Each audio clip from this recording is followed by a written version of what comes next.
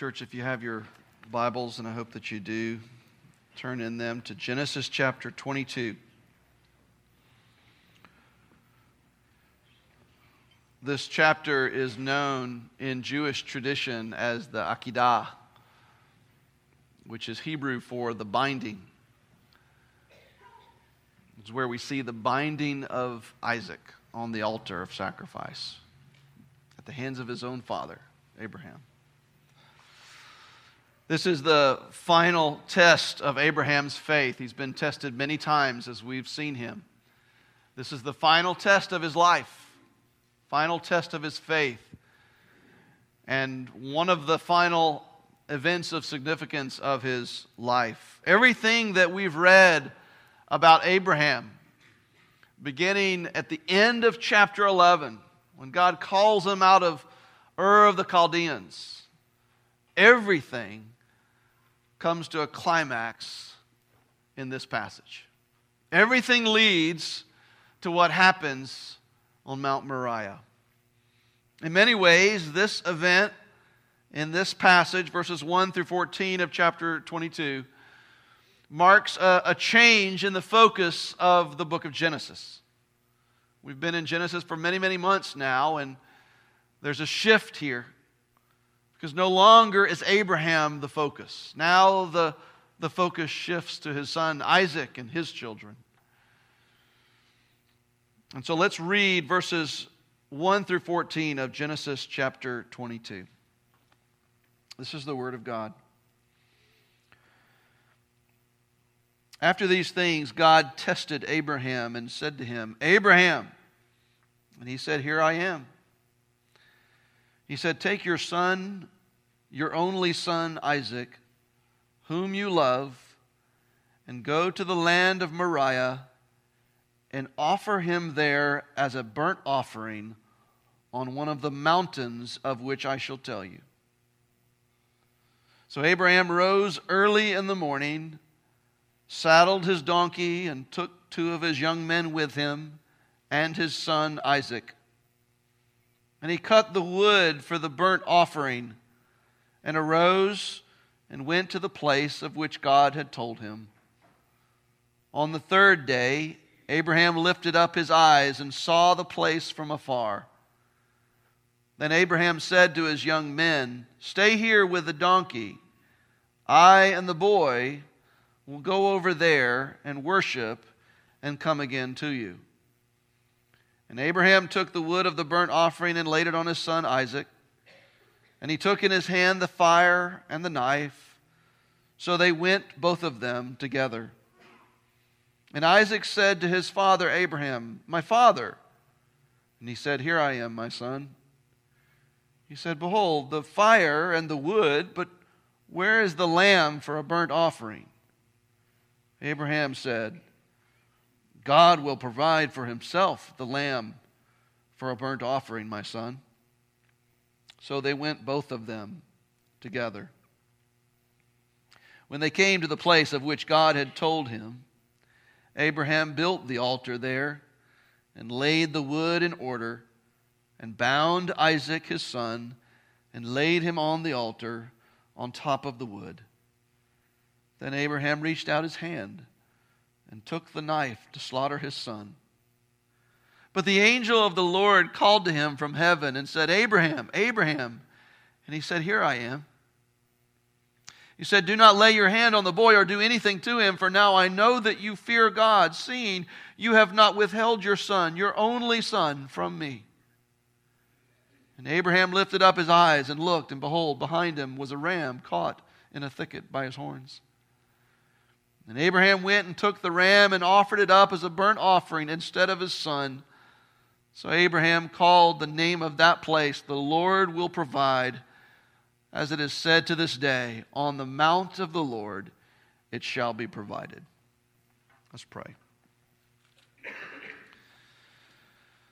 Oh God, we thank you so much for this book.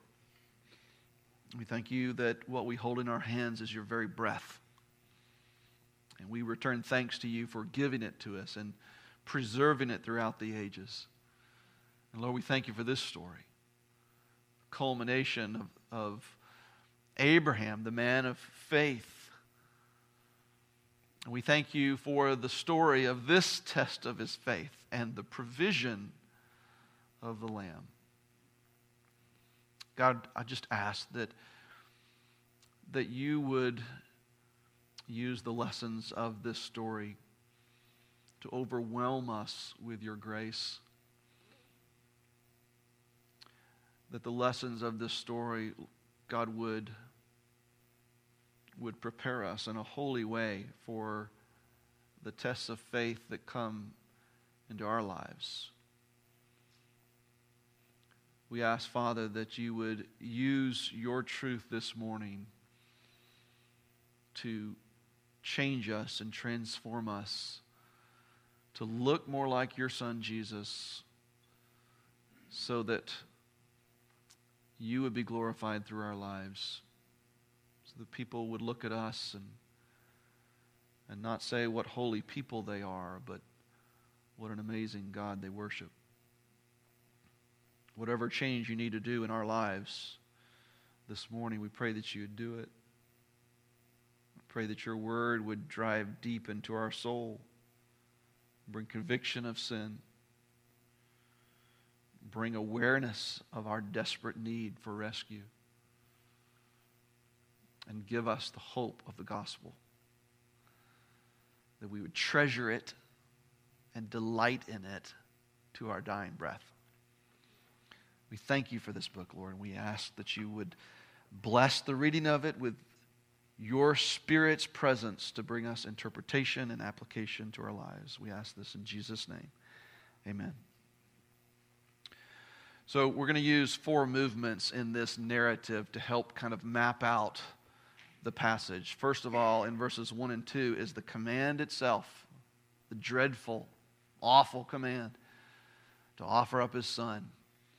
Then in verses 3 through 4 is this journey to Mount Moriah, as we hear Moses describing the mundane things that Abraham goes through with the thought of offering his son on the altar when he gets there.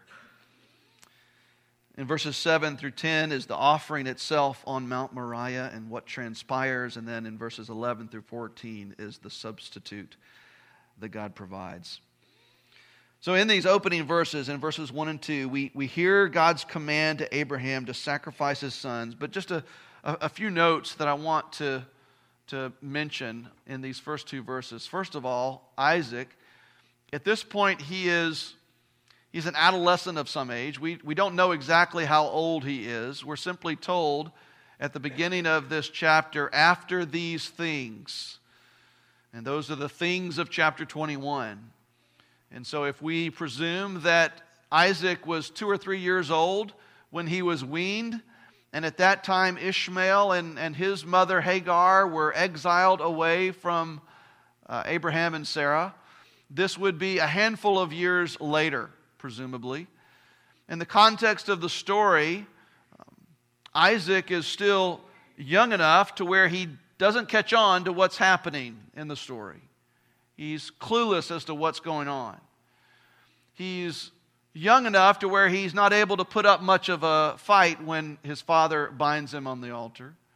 But he's also old enough to carry the wood for the sacrifice. And so it's a guess as to his age, probably an adolescent, 10 to 12, perhaps even a young teenager at this point. But we're told after these things, God tested Abraham. God tested him. This is clear that this is a test from God. At no time was God going to allow Abraham to actually kill his son.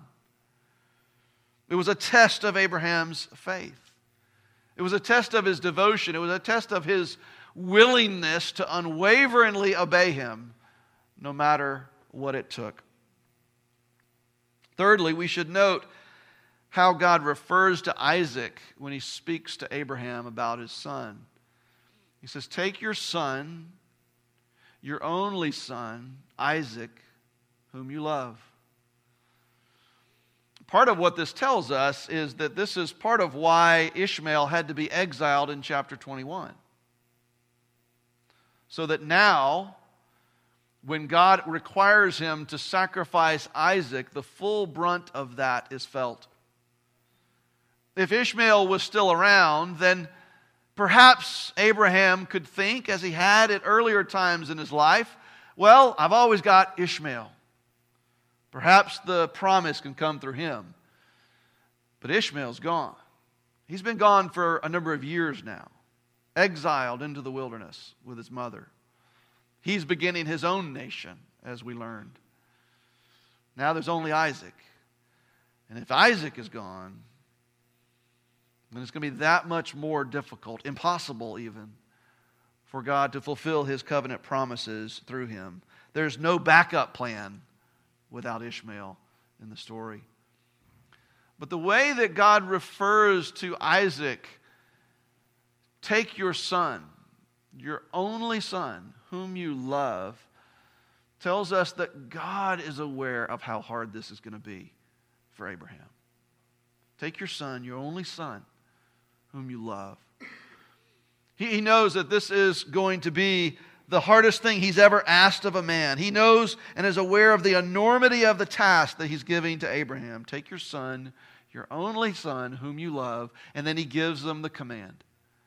Go to the land of Moriah and offer him there as a burnt offering on one of the mountains of which I shall tell you. Offer him as a burnt offering, your only son whom you love. God was telling Abraham to offer up his son Isaac as a sacrifice, to kill him for the Lord. There's no confusion here as to what God was telling Abraham. It's as obvious to us as it was to Abraham. And this created a dilemma of obviously enormous proportions for Abraham. But it was a dilemma that was both on a personal level as well as a spiritual level. On a personal level, this was his son. Isaac was his boy. And he loved him. And Isaac loved him. After 25 years of waiting, God had provided him with a son through his wife Sarah. And they had built a special relationship together over the years. Apparently, this was not unusual for them to take long journeys together and to go away into the wilderness and offer up sacrifices to Yahweh. They had a close relationship. Abraham loved his son as any father would. And this command to sacrifice Isaac pitted God's command against Abraham's desire. Abraham, to put it lightly, didn't want to do this. He didn't want to do this with a passion. This is the last thing on the face of the earth he wanted to do. The very last thing. His desire was no different than any father's would be. He loved his son. He wanted to see his son grow up. He wanted to see his son mature in the faith. He wanted to see his son become a man. He wanted to see his son get married and have kids and bring grandchildren back to the home. But God said, offer him up as a burnt offering. Would Abraham do what God told him to do, or would he do what he wanted to do? And church, isn't that a dilemma that each of us faces every day? Will we do what God has clearly told us to do, or will we do what we want to do? This was a dilemma for him on a personal level, but it was also a dilemma on a spiritual level. For the first time in his life, not only are God's commands pitted against his desires, but God's commands are now pitted against God's promise. God had promised Abraham a son. And he had told him many years earlier, no, it's not Eliezer, the house servant. He's not going to be your heir. No, it's not Ishmael, the son of the Egyptian slave Hagar.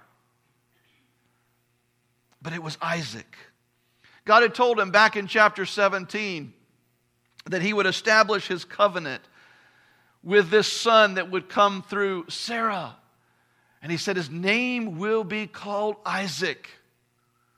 And I will establish my covenant with him. And through him would come the blessing to all nations on the earth. In the previous chapter, chapter 21, God had made it clear when he told Abraham that, you're going to have to send Ishmael and Hagar away. He said, you're going to have to do that because through Isaac shall your offspring be named, he said. There was no question for Abraham that Isaac was the child of promise. He was the one through whom God's covenant promises would come. All of God's covenant promises that he's been reminding Abraham of since chapter 12. All of those covenant promises are on Isaac. And so if Isaac were sacrificed, then how could those promises be fulfilled? So for the first time in his experience with Yahweh, Abraham now experiences a conflict between God's clear and unambiguous command, offer up your son, and God's clear and unambiguous promise, through Isaac shall your offspring be named.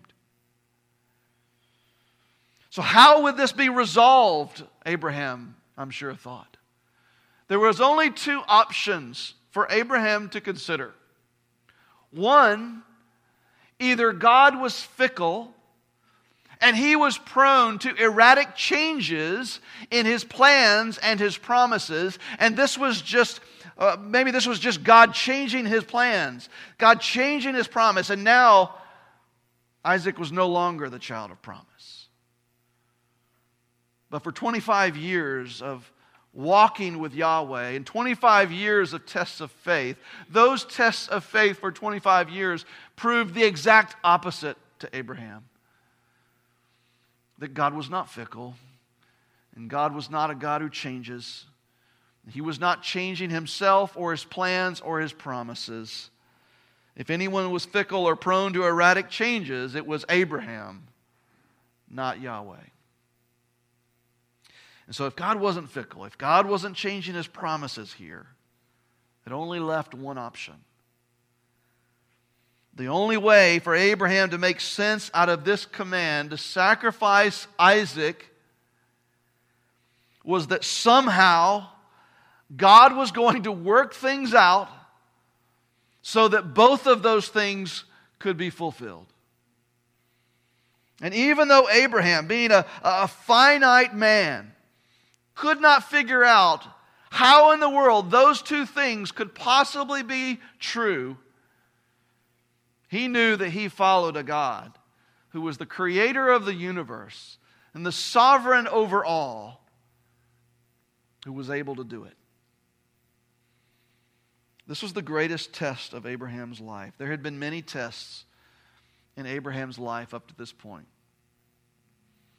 God told him at the beginning of chapter 12, leave everything that you know, leave your father's household, and go to a land that I will show you.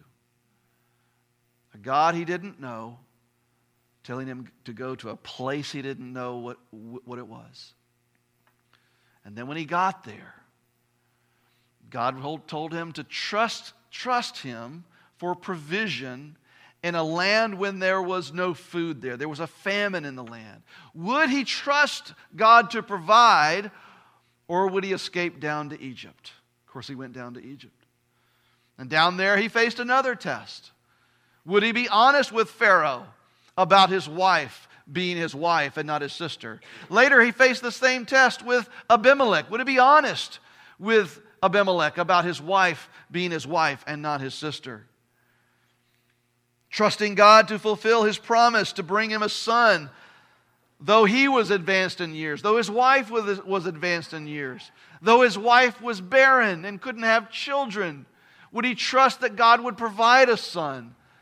Though he had many other opportunities to provide an heir, Eliezer, the house servant, Ishmael, the son through Hagar, would he trust God? All of these tests of faith led to this one. All of those were quizzes. But this one, this is the final exam. So what does he do? The second section of the narrative. Now they're on the journey to Mount Moriah. And we feel on this journey, we sense the tension of this conflict rising in Abraham. Look at verse 3. So Abraham rose early in the morning. Note that he didn't waste any time here. He didn't waver or delay in his obedience. He obeyed immediately. He rose early in the morning. But then look at how Moses describes this journey to Moriah. I find this interesting.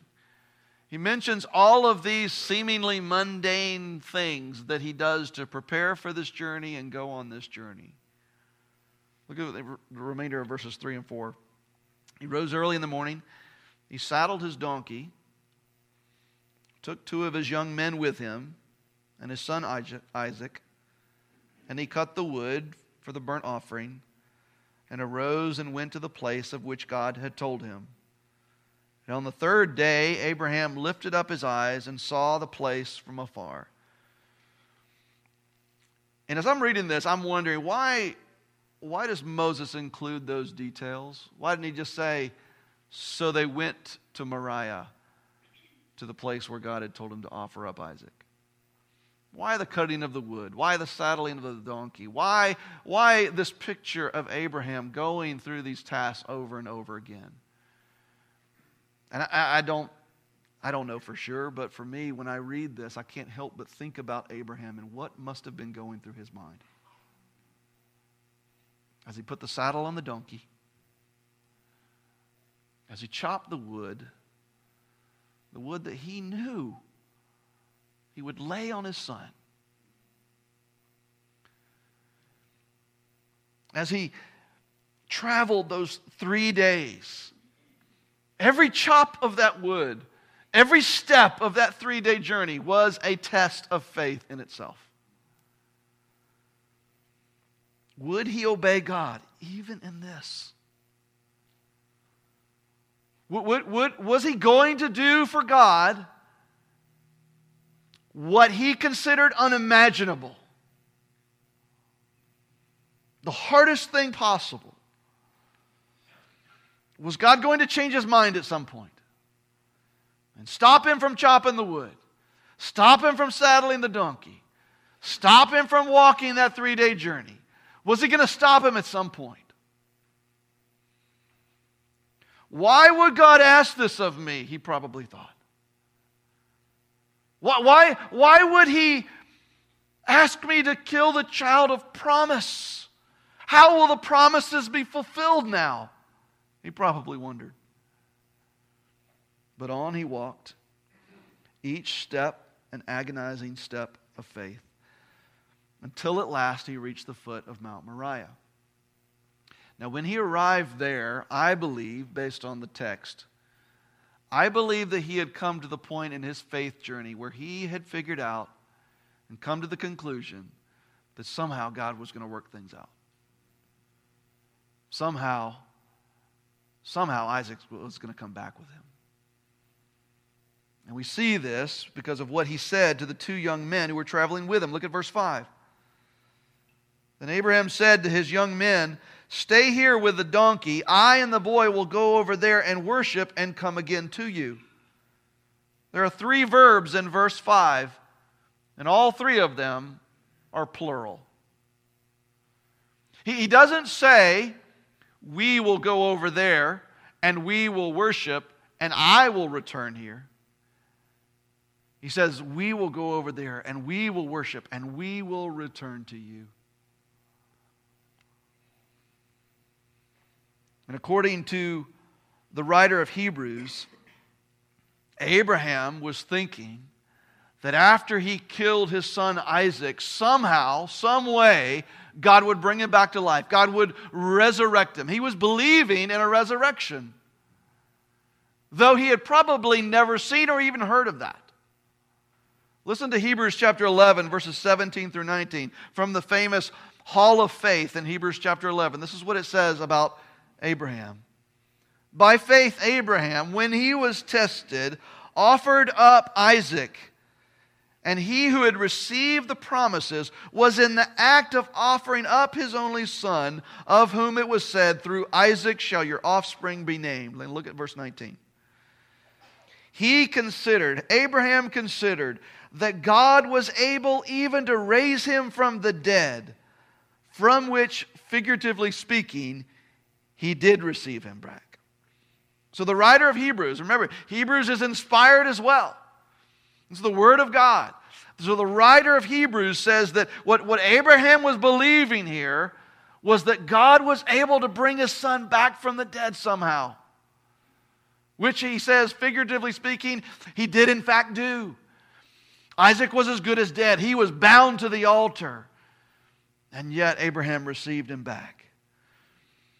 And so somehow he was confident that he was going to go up to this mountain and he was going to offer his son obediently according to what God had told him to do. He was going to offer up his son, but somehow God would bring him back to life. And then they would both return down the mountain to meet up with these men. But just because he believed that doesn't make it any easier for him to go through with what he had to go through. He still had to do it. It didn't make it any easier for him, any more than it was easy for Jesus to go through with his crucifixion. Though he knew that he would rise again victorious on the third day, still, it was torture for him to go through with it. And so it was for Abraham. And so verse 6, now they're walking up the mountain. They're walking up the mountain to offer the sacrifice. Isaac thinks it's going to be a lamb. Abraham knows it's going to be his son. Abraham took the wood of the burnt offering and laid it on his son Isaac, and he took in his hand the fire and the knife. So they went both of them together. Can you imagine what was running through Abraham's mind as he laid this wood on his son's shoulders? As he took in one hand the embers for the fire with which to burn his son, and in the other, the knife with which to slay him. Each step up the mountain was a step of faith. And so they arrived. Third movement in the narrative, the offering on Mount Moriah. Verse 7, Isaac said to his father Abraham, "My father." And he said, "Here I am, my son." And he said, "Behold, the fire and the wood, but where is the lamb for a burnt offering?" It's a great question, church. Where is the lamb for the offering? Where is God's provision for man's sin? Where is God's provision for our rebellion against Him and the predicament that has put us in? Where is God's provision for our sin? Where is the lamb for the offering? And then Abraham replies, God will provide for Himself the lamb for a burnt offering, my son. So what was going on in Abraham's heart here? What was his belief in a possible resurrection waning at this point? And now he was thinking, well, maybe God's going to provide a lamb. Maybe God's going to provide a substitute. I don't think so. I think he was appeasing his son and keeping him calm for what came next. But in his words are prophetic significance. God will provide for Himself a lamb. And we're told at the end of verse 8, so they went both of them together. Father and son. The son weighed down with the wood for his own sacrifice, reminding us of another son. And the father carrying in his own hands the instruments of that very sacrifice. Verse 9, when they came to the place of which God had told him, Abraham built the altar there. Just imagine him building that. Stacking those stones on which he would sacrifice his son. Laid the wood in order and bound Isaac his son and laid him on the altar on top of the wood. At this point, you can just imagine Isaac in utter astonishment. What's happening, Father? What are you doing? This isn't how it goes. I'm your son. You're my father. Why? Why are you doing this? Tears of sadness, tears of grief, tears of horror, tears of utter panic. And those tears only matched by Abraham's own. This is his son, his only son, whom he loves. And his son is in utter panic and fear, all because of his own actions. No father can see that and not be utterly undone. Can only imagine the agony of that moment. So even in this moment, even in this, the test of faith continues. And then verse 10. Then Abraham reached out his hand and took the knife to slaughter his son. Now, if this were a TV show, this would be where the TV producer cuts to a commercial. Right here. Maybe the end of a season. This is the cliffhanger at the very end. Isaac bound on the altar. Abraham's hand raised with the knife. And at the very last moment, God intervenes with a substitute in this final section of the narrative. So the knife is coming down now. And then verse 11. But the angel of the Lord called to him from heaven and said, Abraham, Abraham. And for the third time, Abraham replies, Here I am. And the angel says, Do not lay your hand on the boy or do anything to him. For now I know that you fear God, seeing you have not withheld your son, your only son, from me. And Abraham lifted his eyes and looked, and behold, behind him was a ram caught in a thicket by his horns. The ram was a miracle. God either transported him from another mountain to right there because he wasn't there before, or it was an act of creation. He created another ram right there in the thicket. And Abraham went and took the ram and offered it up as a burnt offering instead of his son. So Abraham called the name of that place, The Lord will provide, Jehovah Jireh. As it is said to this day, On the mount of the Lord it shall be provided. There are two profound lessons in this text that I want to make sure that we don't miss. And the first is that God will test your faith. If you have placed your faith in Jesus Christ as your only hope for rescue from what you deserve, God is going to test your faith. He tested Abraham's. It's clear, that's what Moses tells us, that after these things, God tested Abraham. Now, God had been testing him all along, right?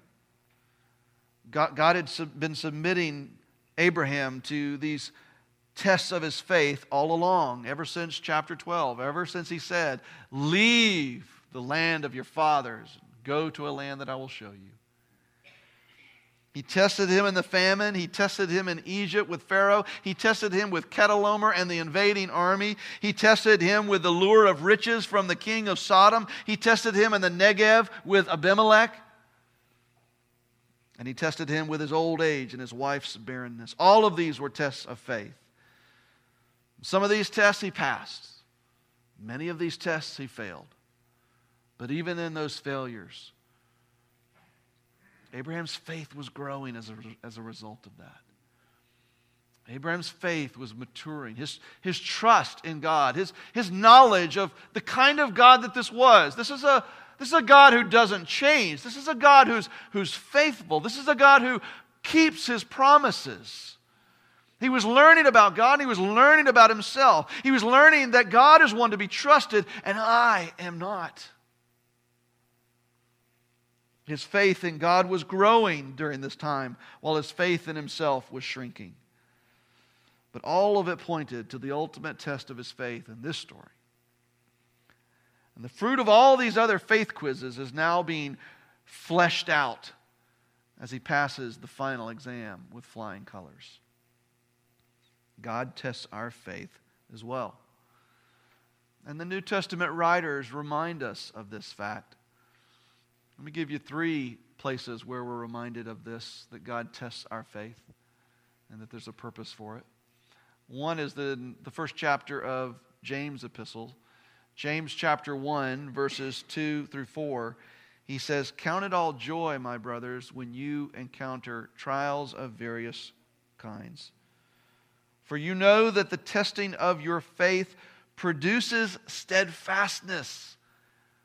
And let steadfastness have its full effect, that you may be perfect and complete, lacking in nothing."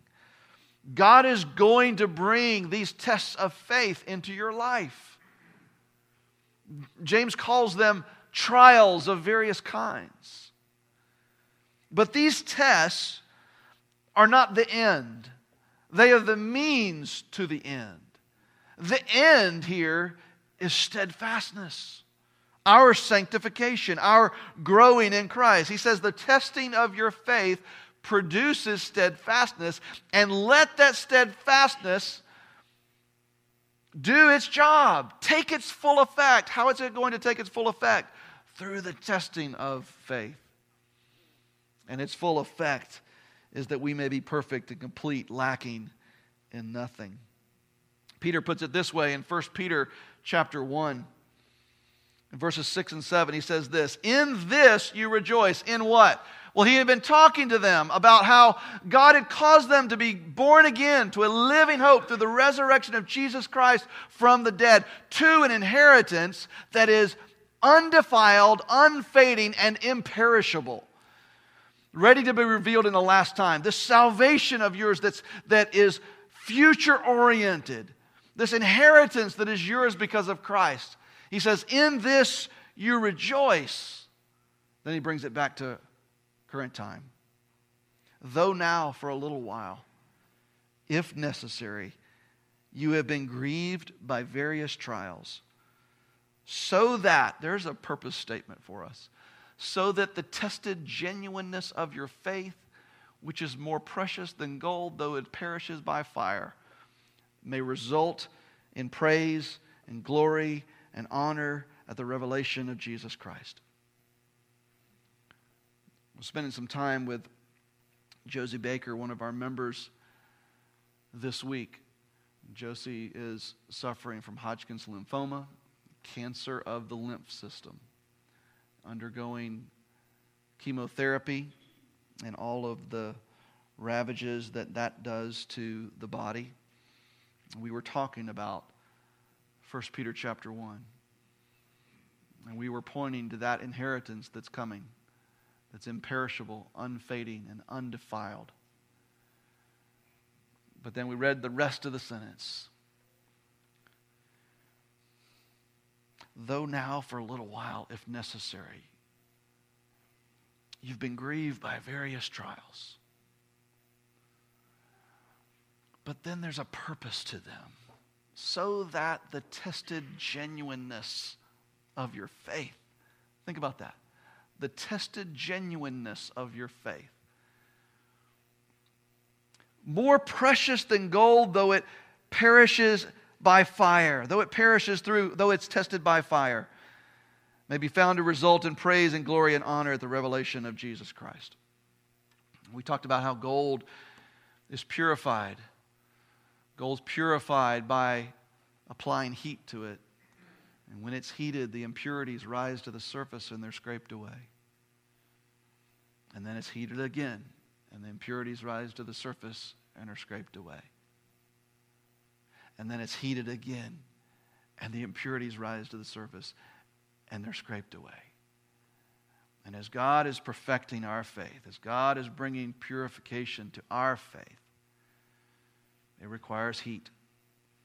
Heat in the form of various trials.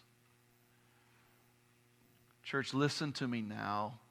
If you're not in the midst of a time of suffering, that's not the time to hear this. Now's the time to hear it. Be convinced of this truth, church, that those times are perfecting your faith so that God would be glorified, that they may result in praise and glory and honor at the revelation of Jesus Christ when Jesus comes to bring you home. Because your faith will be perfected through that heat. Peter will later say in that same letter, 1 Peter 4, verses 12 through 13, "Beloved, do not be surprised at the fiery trial when it comes upon you to test you, as though something strange were happening to you. But rejoice insofar as you share Christ's sufferings, that you may also rejoice and be glad when His glory is revealed." The New Testament testimony of faith-testing trials can be summarized in six words from those three passages. Number one, these faith-testing trials are numerous. They're numerous. Just as with Abraham, it's not just one big test. It's a lifelong testing of your faith. A lifetime of them. Secondly, they are varied. They take many different shapes and sizes. There's no one size meets all. Whether it's cancer, whether it's a job loss, whether it's disappointment or failure or discouragement of some kind. There's no one kind of faith test. Thirdly, they should be expected. They're part of life in a fallen world. And so, as Peter says, we shouldn't be surprised at them as something strange, as if something strange were happening to us. They are part of life in a fallen world. Our faith in this fallen world is imperfect. It is marred by the stain of sin in this world. And so if it is to be perfected, if it is to be purified, again, heat is required to bring it to that. Number four, they are difficult. Peter says we're grieved by them. They're fiery trials. He says that when we endure them, that we're sharing in Christ's sufferings. Those aren't fun things to endure. Grieving, fire, and suffering. So when God tests our faith, it's hard. It's difficult. But we can be encouraged to know that, fifthly, there's a reason for them. They are purposeful. He doesn't bring tests of faith into our life just to give us a grade on the test. His tests of our faith serve to mature our faith, perfect our faith, purify our faith. But even that is not the ultimate end. As Peter says, the ultimate end is that they may result in praise and glory and honor at the revelation of Jesus Christ. The ultimate end is the worship of God. And because we know that God is thus using them for such a high and holy purpose, then we can be encouraged finally to know that they can lead us to joy. All three of those passages I just read, out of James 1 and 1 Peter 1 and 1 Peter 4, all of them talk about rejoicing when these trials come. And that kind of joy is not some kind of masochistic joy of pain and suffering. Instead, it is the joy of a confident assurance that a sovereign God is allowing the perfecting of your faith so that He will be glorified more in your life. And so, how is God testing you right now? How's He testing your faith? What heat's being applied in your life right now? Is it a quiz? Or is it one of those final exam kind of tests?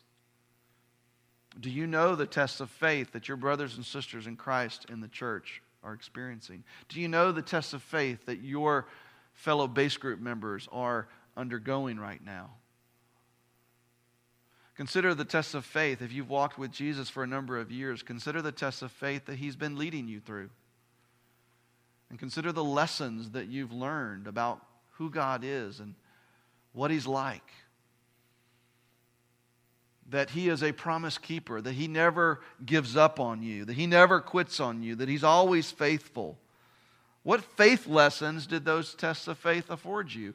And then consider that perhaps those lessons are not just for you. Maybe they're for your brothers and sisters that are around you. Will you steward those faith lessons well and share them with others in the church? God will test our faith. And then secondly, the second lesson, I hope it's abundantly clear. The second lesson is simply an echo of Abraham's assurance to Isaac. God will provide for Himself a lamb. God will provide for Himself a provision for sin. God saved Isaac by providing a sacrificial lamb. And think for a moment, we're reading the book of Genesis in the year 2020, but consider the original audience for a moment. Consider the Israelites wandering in the Sinai Peninsula. When they hear the story of how God provided a ram in the thicket, how God provided a substitute lamb, would their thoughts not recall back to the lamb that God provided to each of the households of the Israelites while they were in slavery in Egypt? And how God said, slay that lamb as a substitute, and then take the blood and paint your doorposts with it, so that that final plague, the angel of death, would pass over each of the homes painted with the blood of the lamb. Later generations of Israelites would also read this account, and they would think back to the sacrificial system that God had put in place, where lambs would be sacrificed over and over again. First for many years in the tabernacle in the desert, and then in the temple in Jerusalem. And in the fullness of time, God would provide another lamb. He would provide His Son, His one and only Son, whom He loved, the Lord Jesus Christ, as a substitute for us, as a sacrifice for our sins. And what did John the Baptist say when he saw Jesus coming to be baptized in the Jordan River? Behold the Lamb of God that takes away the sins of the world. Throughout the years, many have pointed to examples in Genesis 22 of typology. Some have pointed to Abraham as a type of Christ because he sacrificed much in obedience to God. But Abraham's faith was imperfect, and he wasn't the one being sacrificed. Others have pointed to Isaac and said he's a type of Christ, because he was the one who was a substitute. He carried the wood, just like Jesus. He carried the wood for his sacrifice. And he was laid upon the altar. But his was just a potential sacrifice. It was never actualized.